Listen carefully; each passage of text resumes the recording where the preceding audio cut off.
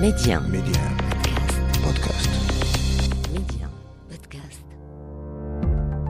Bienvenue dans Focus, le podcast info de Média. Samedi 3 juillet, épisode 33. Liban, le naufrage. Je suis Christophe Godino, rédacteur en chef. Le Liban, c'est le Titanic, mais sans l'orchestre. La formule est de Jean-Yves Le Drian, le ministre français des Affaires étrangères. Et elle résume à elle seule ce Liban qui sombre, qui s'enfonce inexorablement dans la crise. Une crise multiple, politique, économique, sociale.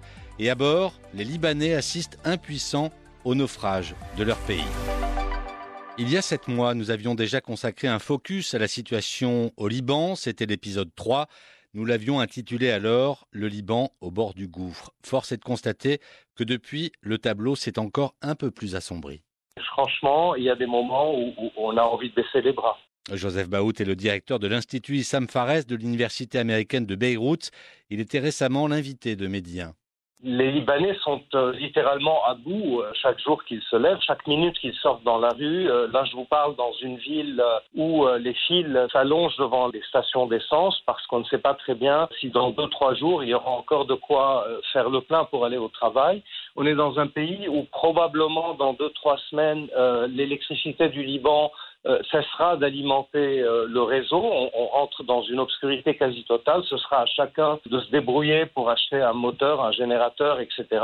On est dans un pays où le salaire de tout le monde, y compris ceux des cadres, a fondu de 8 dixièmes, sinon plus.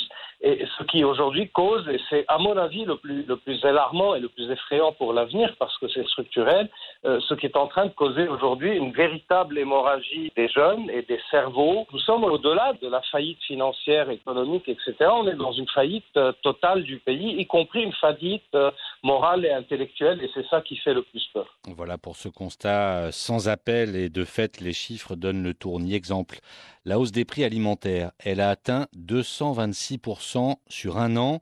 La monnaie ne cesse de se déprécier. Officiellement, le taux observé depuis plus de décennies est toujours fixé à 1507 livres pour $1. Dans les faits, au marché noir, $1 américain peut valoir jusqu'à 18 000 livres libanaises. Ce sont quelques-uns des symptômes d'une crise qualifiée d'une des plus graves dans le monde depuis 1850 par la Banque mondiale. Le Liban manque de tout. Et comme si ça ne suffisait pas, les prix du carburant ont augmenté cette semaine de 30%, après une levée partielle des subventions et après des semaines de pénurie ayant provoqué d'interminables files d'attente devant les stations-service. C'est un reportage de l'un de nos correspondants à Beyrouth, Simon Pramarca. En plein centre-ville de Beyrouth, une file d'attente de plusieurs kilomètres pour faire le plein et des Libanais excédés qui désespèrent d'avoir de l'essence. Yara est dans sa voiture. Attendez, je dois avancer. Rattrapez-moi. Il court avec moi, le pauvre journaliste. Elle se bat pour garder sa place dans la queue depuis bientôt 3 heures. Les stations-service ont du pétrole, mais l'ont gardé ces derniers jours parce qu'ils attendaient l'annonce officielle qui disait on va augmenter le pétrole progressivement par jour. Ils ont augmenté aujourd'hui de 50%. Évidemment, si je suis à leur place et je suis fourbe, qu'est-ce que je m'en fiche du peuple? Pourquoi ne pas me faire 50% en 24 heures? Je garde qu'ils crèvent, qu'il n'ait pas d'essence. Ils reviendront comme des petits chiens à attendre, à mendier. Et ça, ce n'est que le début. Que le début, car dans 3 mois, avec l'arrêt des subventions, un plein d'essence devrait coûter 600 000 livres libanaises, soit 80% du salaire minimum mensuel. En plus de l'augmentation des prix, les Libanais font toujours face à de grosses limitations du nombre de litres par voiture. Tout est rationné. Mais pour ça, Yara, qui doit faire plusieurs centaines de kilomètres aujourd'hui pour son travail, a trouvé la parade. Ce que je vais faire moi, et c'est horrible, c'est que je vais le supplier de me remplir 2 fois la limite en lui glissant quelque chose sous la manche, là, sous la table. Eh bien, si vous croyez que je suis la seule, voilà.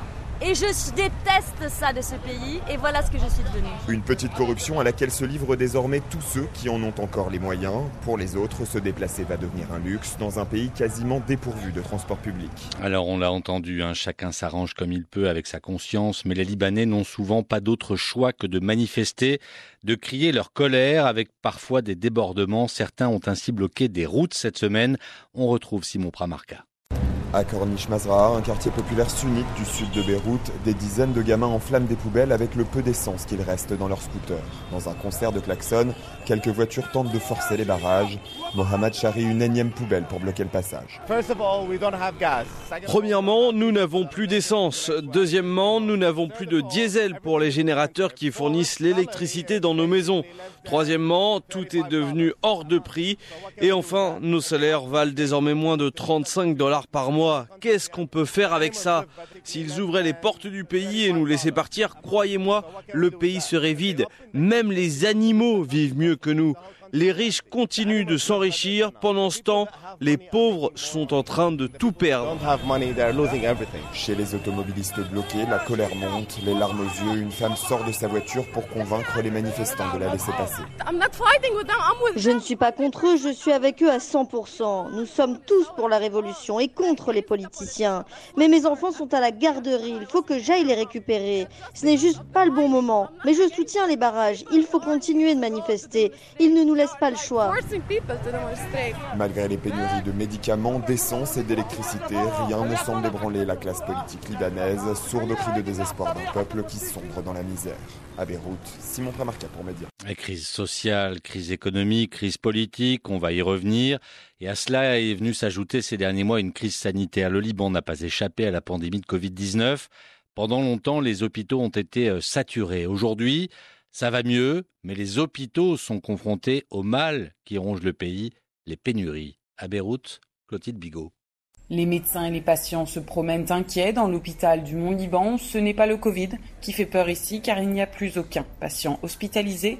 Mais c'est cette crise économique qui frappe durement les hôpitaux, impactant tous les services, comme l'explique Gracia Donna, infirmière en chef. Là, j'ai 35 infirmiers qui sont partis depuis le mois de janvier, qui ont démissionné. Presque tous sont partis dans les pays arabes. Les infirmiers payés en livres libanaises préfèrent partir afin de toucher des salaires en dollars et ensuite envoyer l'argent à leur famille. Mais la main-d'œuvre n'est pas la seule chose qu'il manque. Les produits anesthésiants, surtout, sont quasiment en rupture de stock. Comme l'explique Patricia Schuheiber, elle dirige la pharmacie de l'hôpital et nous fait la liste. Les Humerons, l'index, on a pour 2 mois, le propofol, 3 mois. Donc voilà, pas plus que 3 mois. Tous ces médicaments sont actuellement en pénurie car normalement c'est la Banque du Liban qui les achète en devises étrangères aux importateurs. Mais ses réserves étant quasiment vides, elle n'a rien pu acheter pour l'instant, accélérant ce phénomène de pénurie. L'hôpital du Mont-Liban, lui, est l'un des plus grands de la région. Il a un statut à part et bénéficie en premier de certaines avances de médicaments qu'il peut y avoir. Par exemple, le midazolam, on l'utilise dans la sédation. D'autres hôpitaux, ils n'ont pas. Et par contre, nous, on a encore... Pour quelques semaines ? Pour 1 mois. Des réserves pour 1 mois, mais au-delà, personne ne sait réellement ce qu'il adviendra.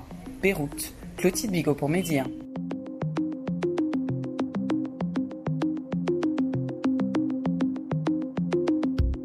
Alors arrêtons-nous à présent sur les raisons de cette crise, à commencer par le volet politique. Nommé en octobre dernier pour former un gouvernement après la démission de Hassan Diab, le Premier ministre désigné Saad Hariri n'a toujours pas réussi à composer son équipe et on en revient au Titanic, un navire sans orchestre et surtout sans capitaine. Sur l'origine de la crise, il faut remonter quelques décennies en arrière.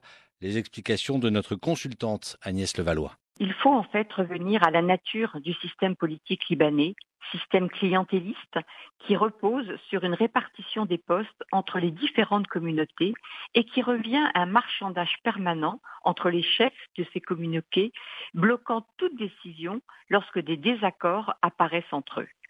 Alors ce système a fonctionné tant qu'il y avait de l'argent et qu'il pouvait se partager. Mais le pays a été rattrapé par les mauvais choix économiques pris dans les années 80, quand le Liban a fait le pari d'attirer des capitaux étrangers, notamment ceux des pays du Golfe et de la diaspora, pour financer l'économie. Ce système, qui avait été mis en place par l'ancien Premier ministre Rafik Hariri, a orienté le pays vers la production de services, comme le tourisme notamment, et a abandonné l'industrie et l'agriculture. Et si le pays a réussi à attirer des capitaux étrangers, l'économie ne s'est pas développée sur une base solide. Ensuite, les flux financiers ont commencé à se tarir en raison des déséquilibres géopolitiques de la région.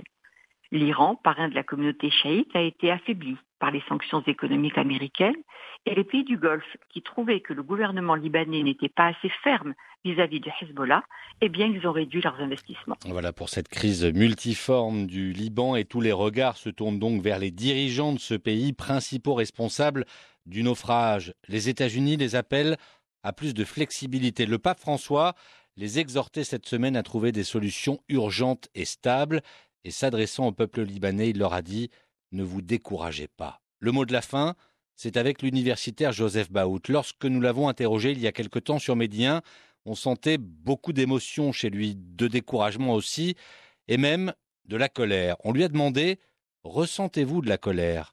Voilà sa réponse. Elle est aujourd'hui sourde, elle est chez tout le monde. Je crois que ce qui nous fait encore vivre, c'est peut-être quelque espoir ténu que quelque chose se passe dans la région, que une sorte de réveil, d'épiphanie se passe auprès de la classe politique ou même de la population libanaise. Mais franchement, je pense qu'aujourd'hui, on est forcé de constater qu'il n'y a rien de concret à l'horizon. Moi, je continue à faire mon travail comme beaucoup de Libanais. Ce sont les héros du quotidien, on peut dire, parce que je crois encore à mon métier d'éducateur, au fait que je dois faire fonctionner un institut de politique publique dans un pays où ce mot n'a plus aucun sens. Et effectivement, il y a des fois où on se demande jusqu'à quand on va tenir et si au fond on n'est pas le prochain sur la liste d'attente vers le départ. L'universitaire Joseph Baout, interrogé il y a quelque temps sur Médien, et c'est ainsi que se referme ce nouveau numéro de Focus, le dernier de la saison. Merci de votre fidélité. N'hésitez pas à réécouter cet été les épisodes qui vous ont plu, à découvrir ce que vous avez peut-être manqué. Et nous, on se retrouve à la rentrée.